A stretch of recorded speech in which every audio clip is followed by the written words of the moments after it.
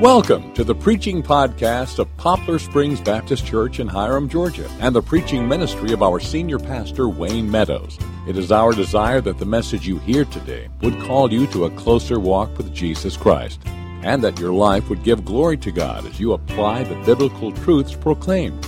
For more information about the ministry of Poplar Springs Baptist Church, check us out on the web, www.psbchurch.net. Thanks for listening, and enjoy the preaching of God's Word.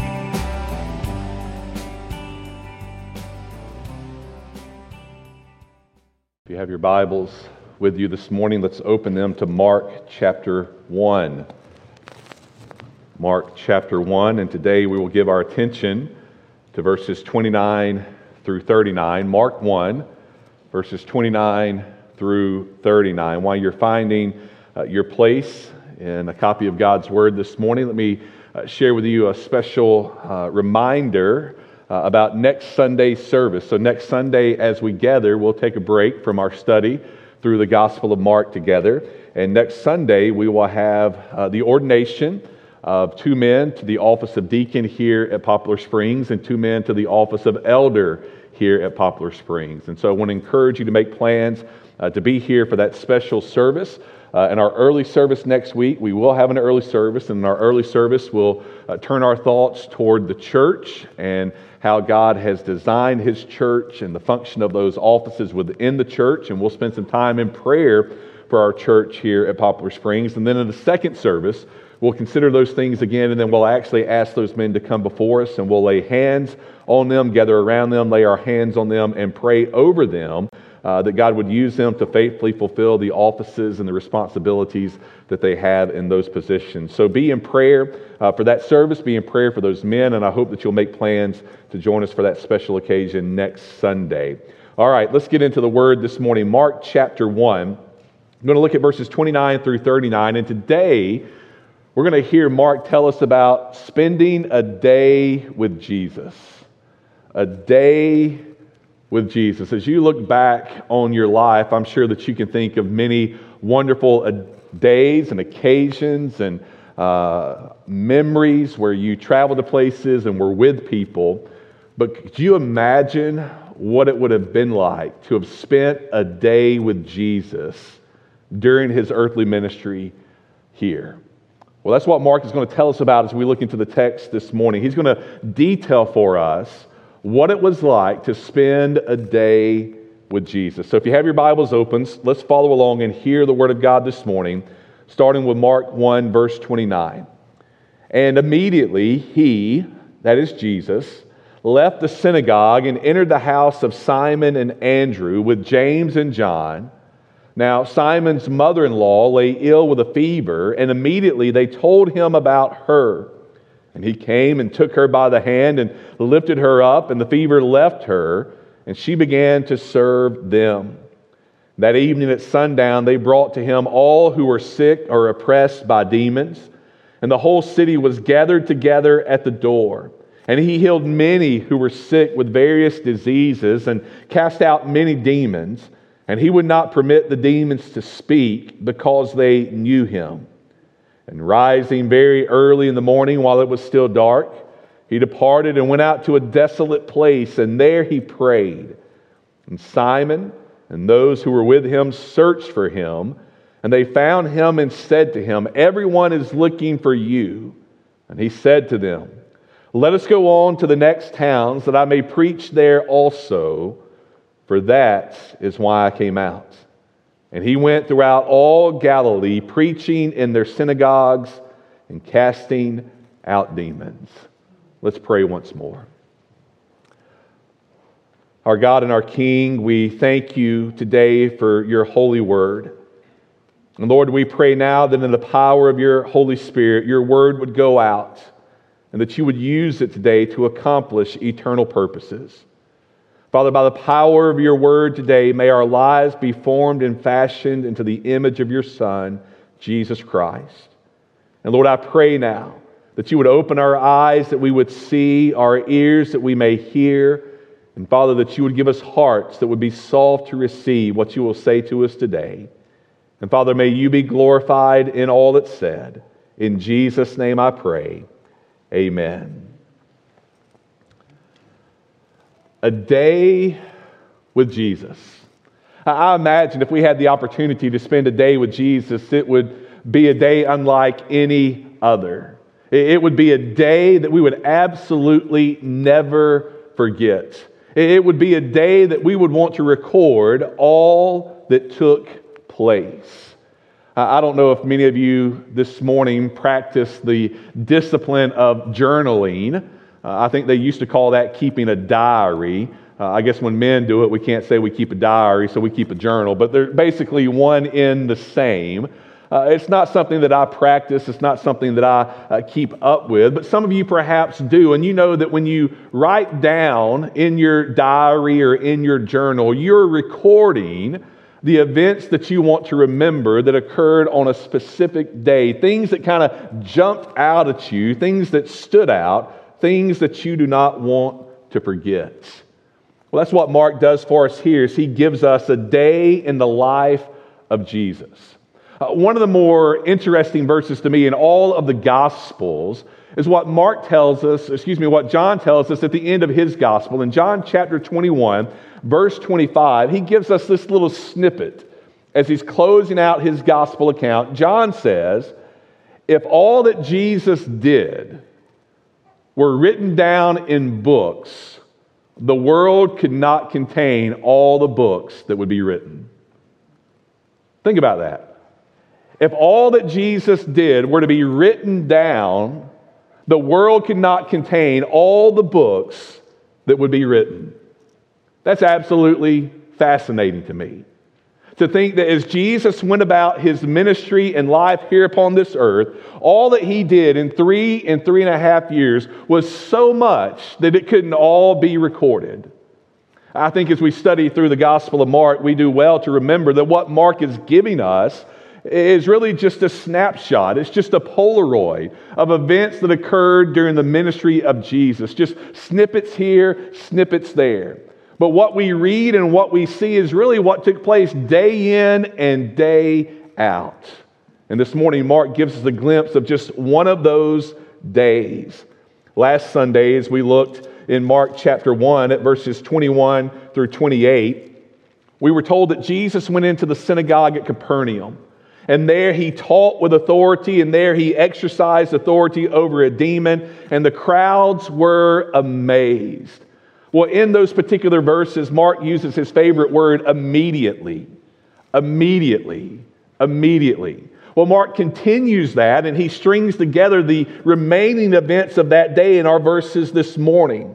He tells us in verse 28 that Jesus immediately leaves the synagogue and immediately performs another miracle. And then as sundown comes, millions, basically, multitudes gather, and he performs even more miracles. He's given us a glimpse of a day spent with Jesus. As we think about this day with Jesus, I think if we were keeping a journal, if we were keeping a diary, there are 3 entries that we would put down.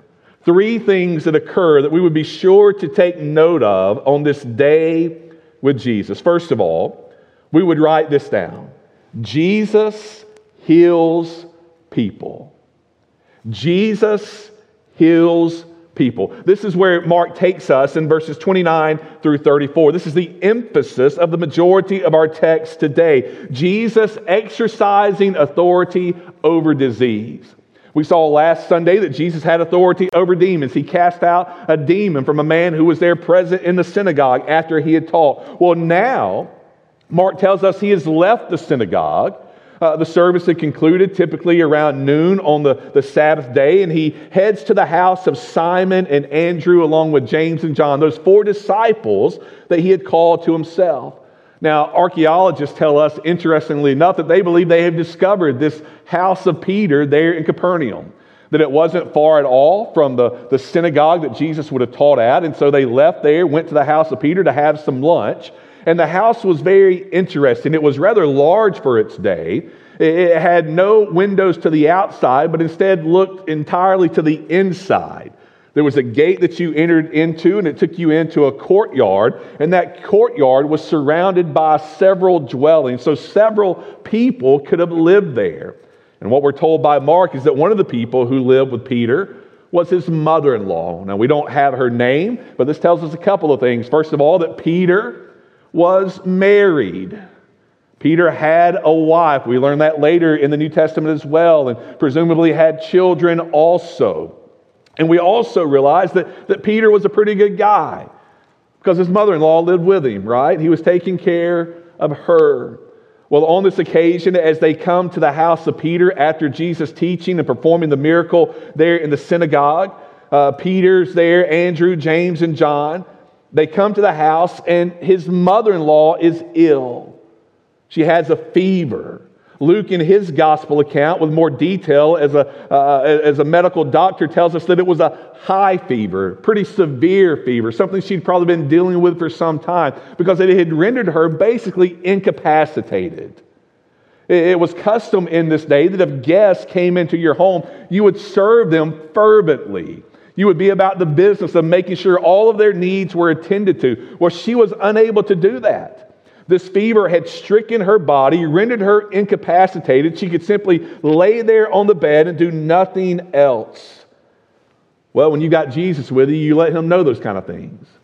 And so they told Jesus about Peter's mother-in-law. And in verse 31, Mark tells us that he came and took her by the hand, lifted her up, and the fever left her, and she began to serve them.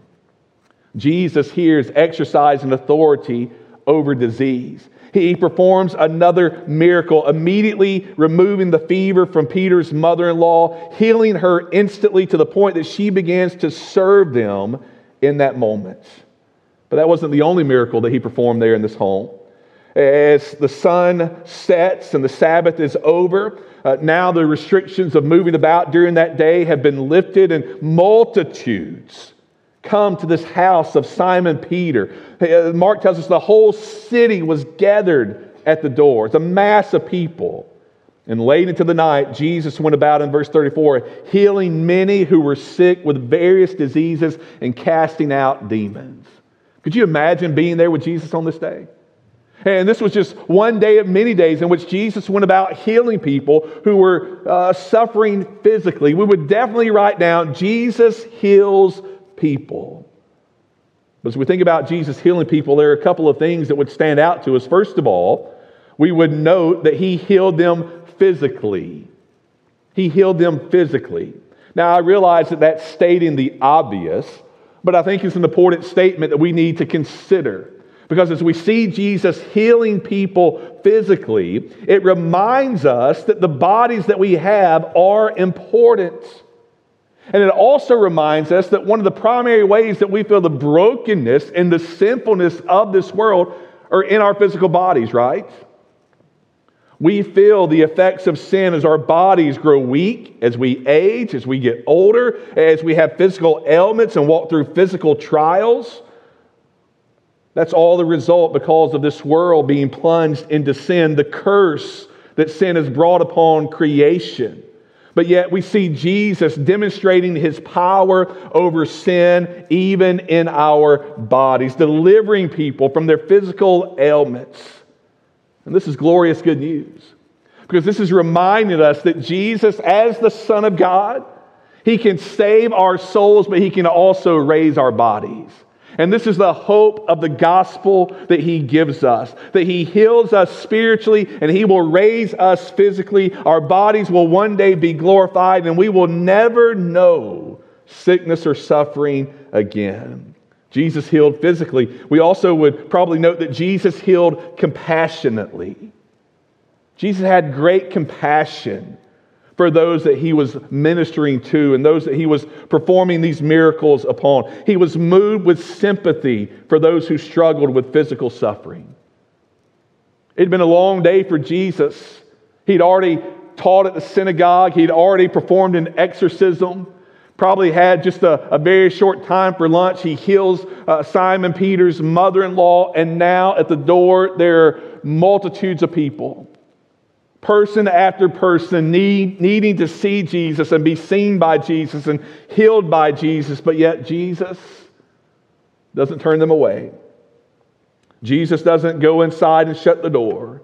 No, with compassion, he serves them. With compassion, he healed those who were sick with various diseases. Oh, how fortunate we are that we have a Savior who is compassionate over our afflicted state.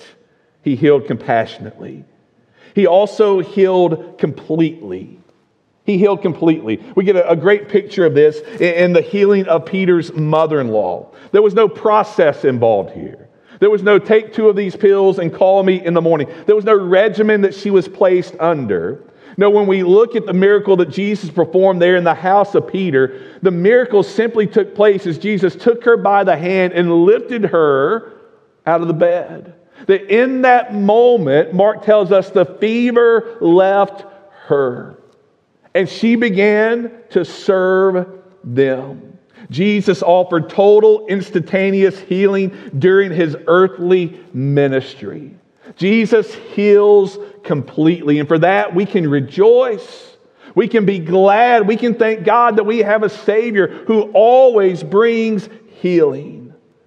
Now, I know as we think about that this morning, some of you may be going, well, Jesus hadn't healed me.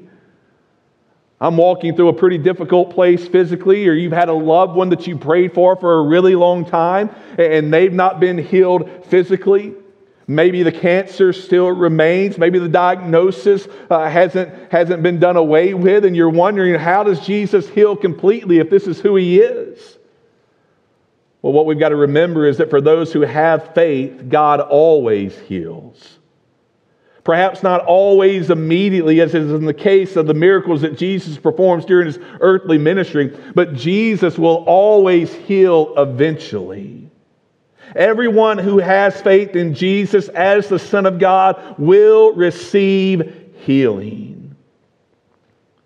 In Revelation 21, we get a glimpse into the eternal kingdom, and we're told that on that day and in that place, God will wipe away every tear from their eyes, and death shall be no more. Neither shall there be mourning, nor crying, nor pain anymore, for the former things have passed away. We have a Savior by his gospel who will bring ultimate healing eventually to all his children. We thank God for a Savior like that. But then one more thing we would note about Jesus' healing is that he healed publicly. He healed publicly.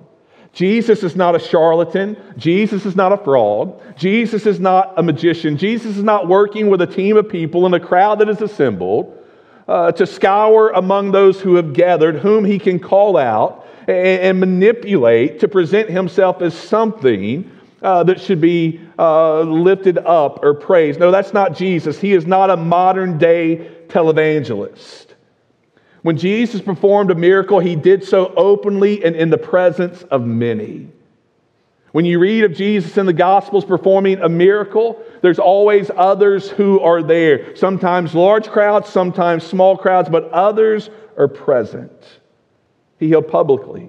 This is proof of who he is, the identity which Mark wants us to recognize. He is the Son of God who possesses authority over demons and authority over disease. He's not hiding that. He does so publicly. Which is why when we come to the end of these verses where we're thinking about Jesus healing people, verse 34 kind of stands out to us. We're told that as the multitudes came, Jesus healed many who were sick with various diseases and cast out many demons. Sometimes in that demon oppression and possession, physical ailments would be a result, and Jesus healed them in casting out the demon.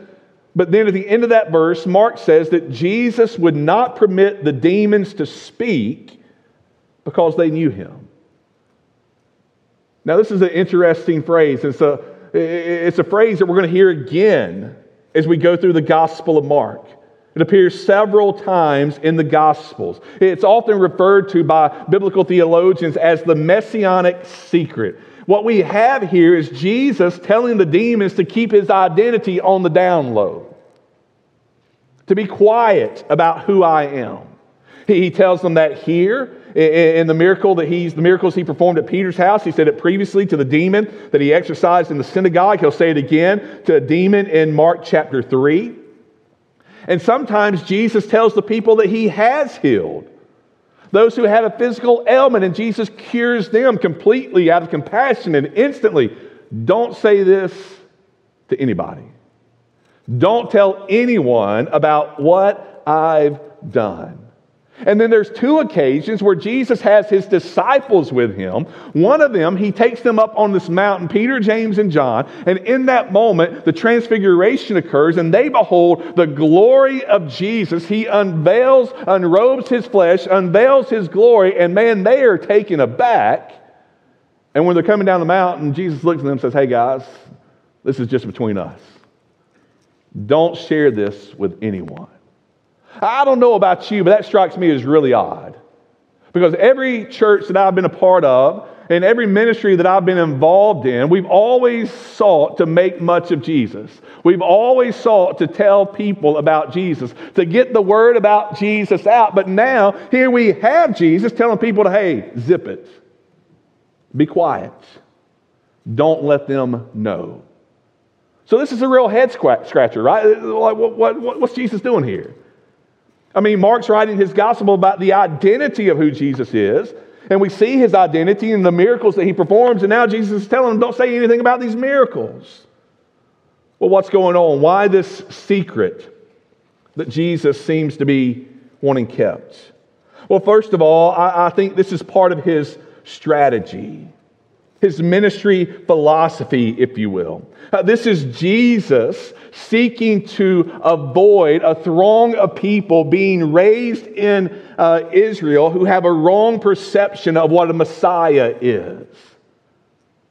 Many in Jesus' day were looking for a Messiah, but not the Messiah that he was. They were looking for one who would overthrow Rome. They were looking for one who would deliver oppression from political authorities, and they thought, man, this is Jesus' guy. He's going to be the one. And so they're kind of get this fame that we've heard about, fame spreading throughout all the region. And Jesus is like, man, we got to tamp that down. That's not who I am.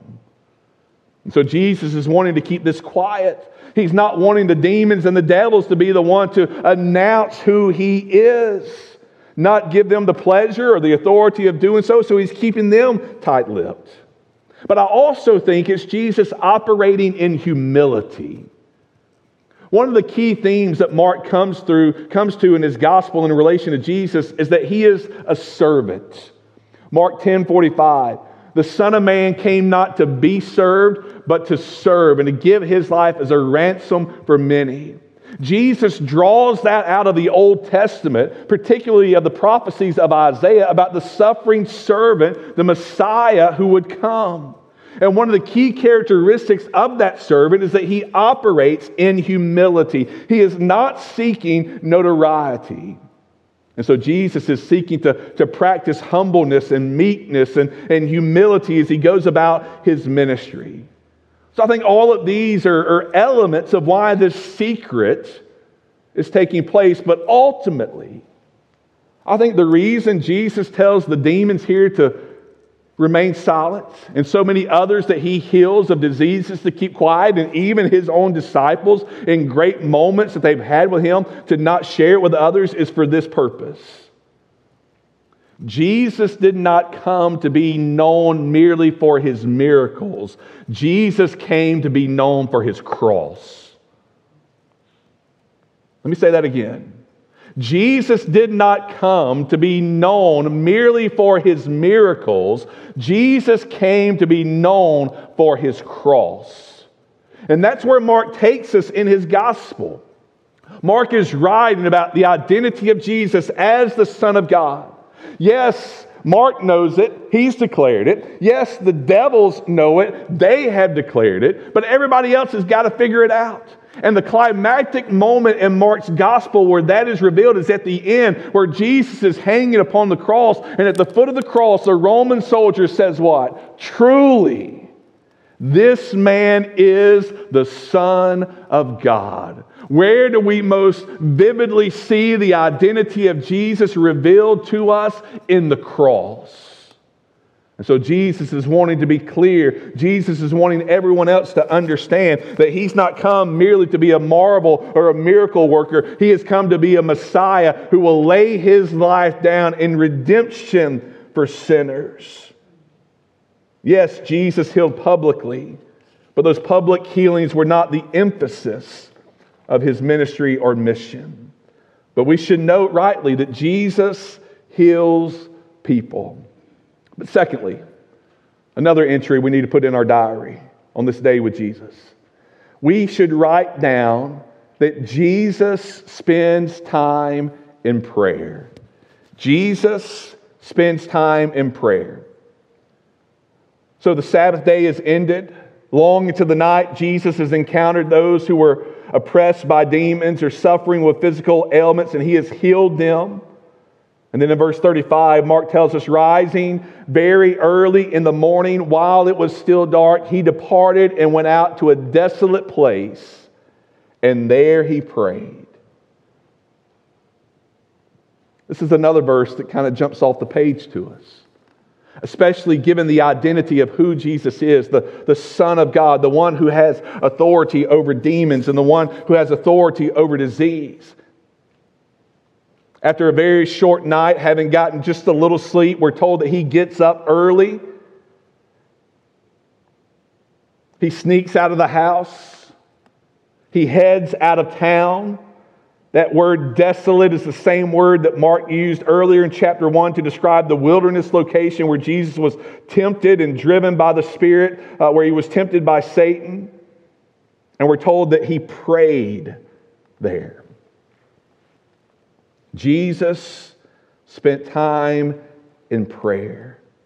He slept but rose early, even after a busy night, to go and pray. Why would Jesus go and pray? Why would the Son of God forego sleep and renewal of energy, humanly speaking, to spend time in prayer? Let me give you 3 reasons why Jesus did this. First of all, He spent time in prayer to connect with His Father.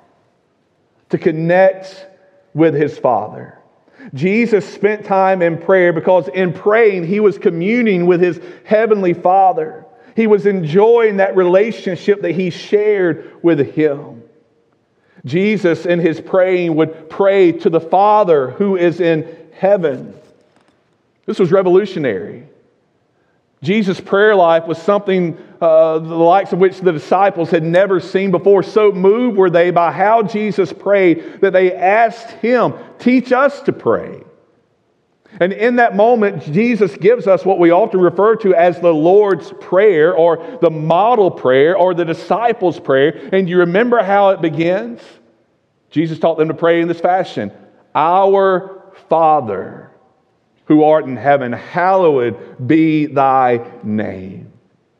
Jesus prayed so that He could spend time in communion with His Father. And in prayer, we can do the same thing. It connects us to our God, to our Heavenly Father, to our Abba, as Jesus would teach us to pray. So Jesus prayed to the Father to commune with Him, to connect with Him. But He also spent time in prayer to subject His will to the Father.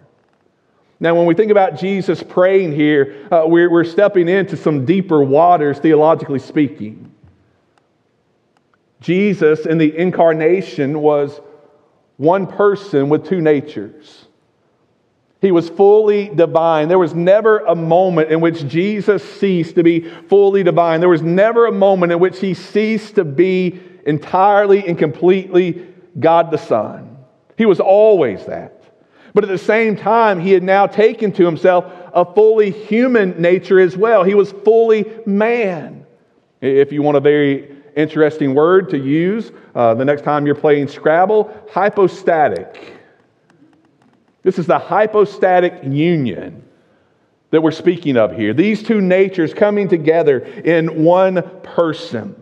And so in this, we have Jesus coming to pray, and in His praying, He is subjecting the will of His human nature to the obedience and submission of the Father's plan for His life. So Jesus is teaching us that in prayer, we subject our will to what God's will is. Now, we forget this about prayer. And in fact, many times we use prayer in a completely contrary fashion. We use prayer to try to manipulate the will of God. But Jesus used prayer to fashion His will after God's will. You remember as Jesus was praying there in the Garden of Gethsemane, the night that He would be betrayed, the night that He would be arrested, and then just moments away from being crucified. Do you remember how He prayed? "Oh, Father, if it's at all possible, let this cup pass away from me, but nevertheless, not my will be done, but your will be done." So as we pray in our human nature, we share our desires, we share our petitions, we share our requests, we share our wants, we share all of those things with God, but yet we don't manipulate God to see our will occurred.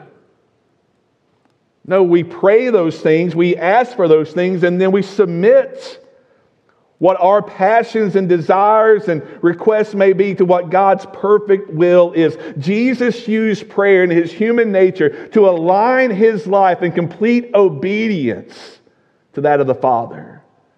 And that obedience meant that it would take Him to the cross and the laying down and the giving of His life for sinners.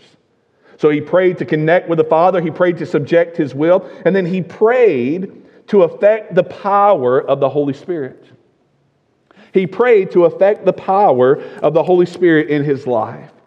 Now, again, we're dealing with some deeper waters here because Jesus is fully God, but at the same time, He is also fully man. And in the incarnation, while Jesus never lost any aspect of His divinity, certain aspects of His divinity were set aside.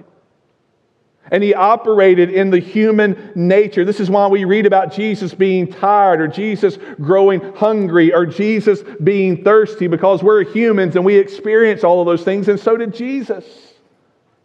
But as He went about in His earthly ministry seeking to do the will of the Father, He did that in His human nature through the power of the Holy Spirit. And how did that happen? Jesus prayed for that. Jesus asked for that. Jesus sought that. So this is why He went out and He prayed early in the morning. 2 verses later, Jesus responds to Peter, who eventually found Him. And Jesus responds that He's got other things that He needs to be about going and doing. We'll get to that in just a moment.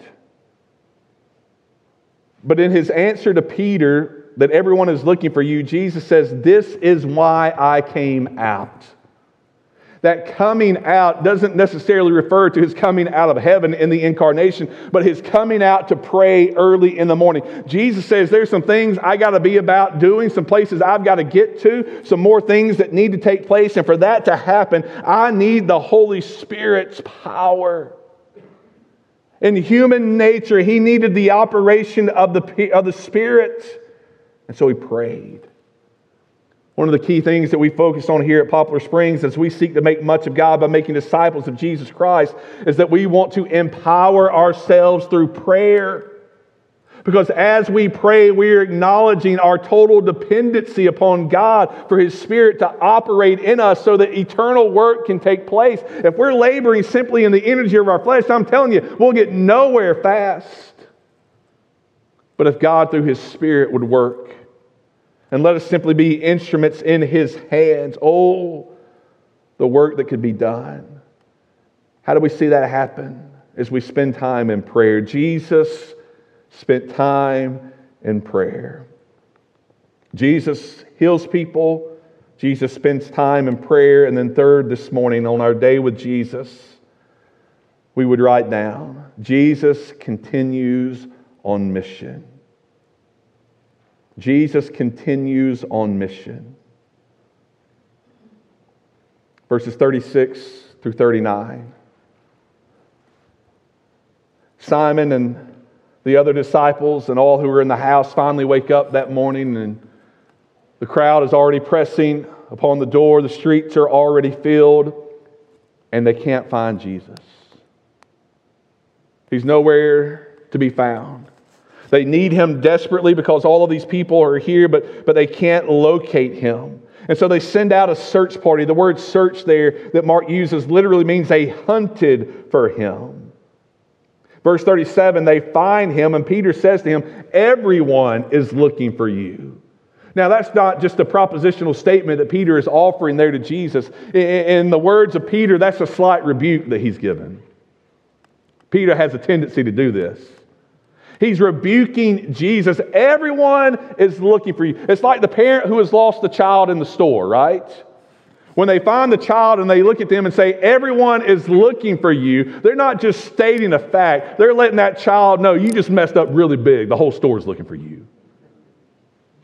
It's what Peter's doing with Jesus. Everyone is looking for you. Why aren't you at my house helping out all of these people who are sick? Why aren't you healing people? Everyone's looking for you. Jesus, undeterred, simply looked at him and them and said, I'm not going back. I'm not going back to the house. I'm not going back to Capernaum. He said, I've got to go to the next towns, that I may preach there also, for that is why I came out.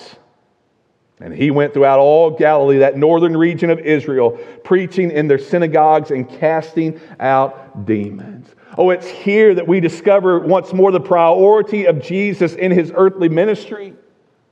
It's not that healing people was wrong or bad. It's not that Jesus lacked compassion. We've talked about that. But Jesus realized what the main purpose and the main point was. That was preaching the gospel. That was going to other places and other towns and preaching. The time is fulfilled. The kingdom is at hand. Repent and believe in the gospel. That's the purpose for which Jesus came. That's the purpose in his ministry. Not simply to make sick people well, but to make spiritually dead people live. To preach to them about faith in him as the Son of God. Jesus continues on that mission. You see, Jesus realized that those in Capernaum and those outside the house there where Peter lived, oh, they liked the miracle, but they didn't care about the Messiah. He realized that those people who were gathered there that morning, they really liked the show. They liked the thought that they could be healed or they could be fed, that their needs could be met, but they didn't like the idea of a Savior. They liked the idea of everything being made easy, but they didn't like the idea of repentance and belief in him as Savior and Lord. So Jesus said, there's more towns that I've got to get to. There's more preaching that I must do. And so he departed. Jesus continued on mission. As we think about this day in the life of Jesus, let us remind ourselves on this day that we too must continue on mission. And let us remember what that mission is. That yes, we should want to meet needs in our community. Yes, we should want to fill empty stomachs and put clothes on the backs of those who have none. But if we don't preach the gospel to them, we've missed the purpose of why Jesus came. We've missed the message that desperately needs to be shared. Let us be a church and let us be a people who are like Jesus and committed to this gospel mission above all. Let us learn from a day with Jesus to spend time in prayer, to realize his purpose, and to remain steadfast in pursuing it. Let's pray together.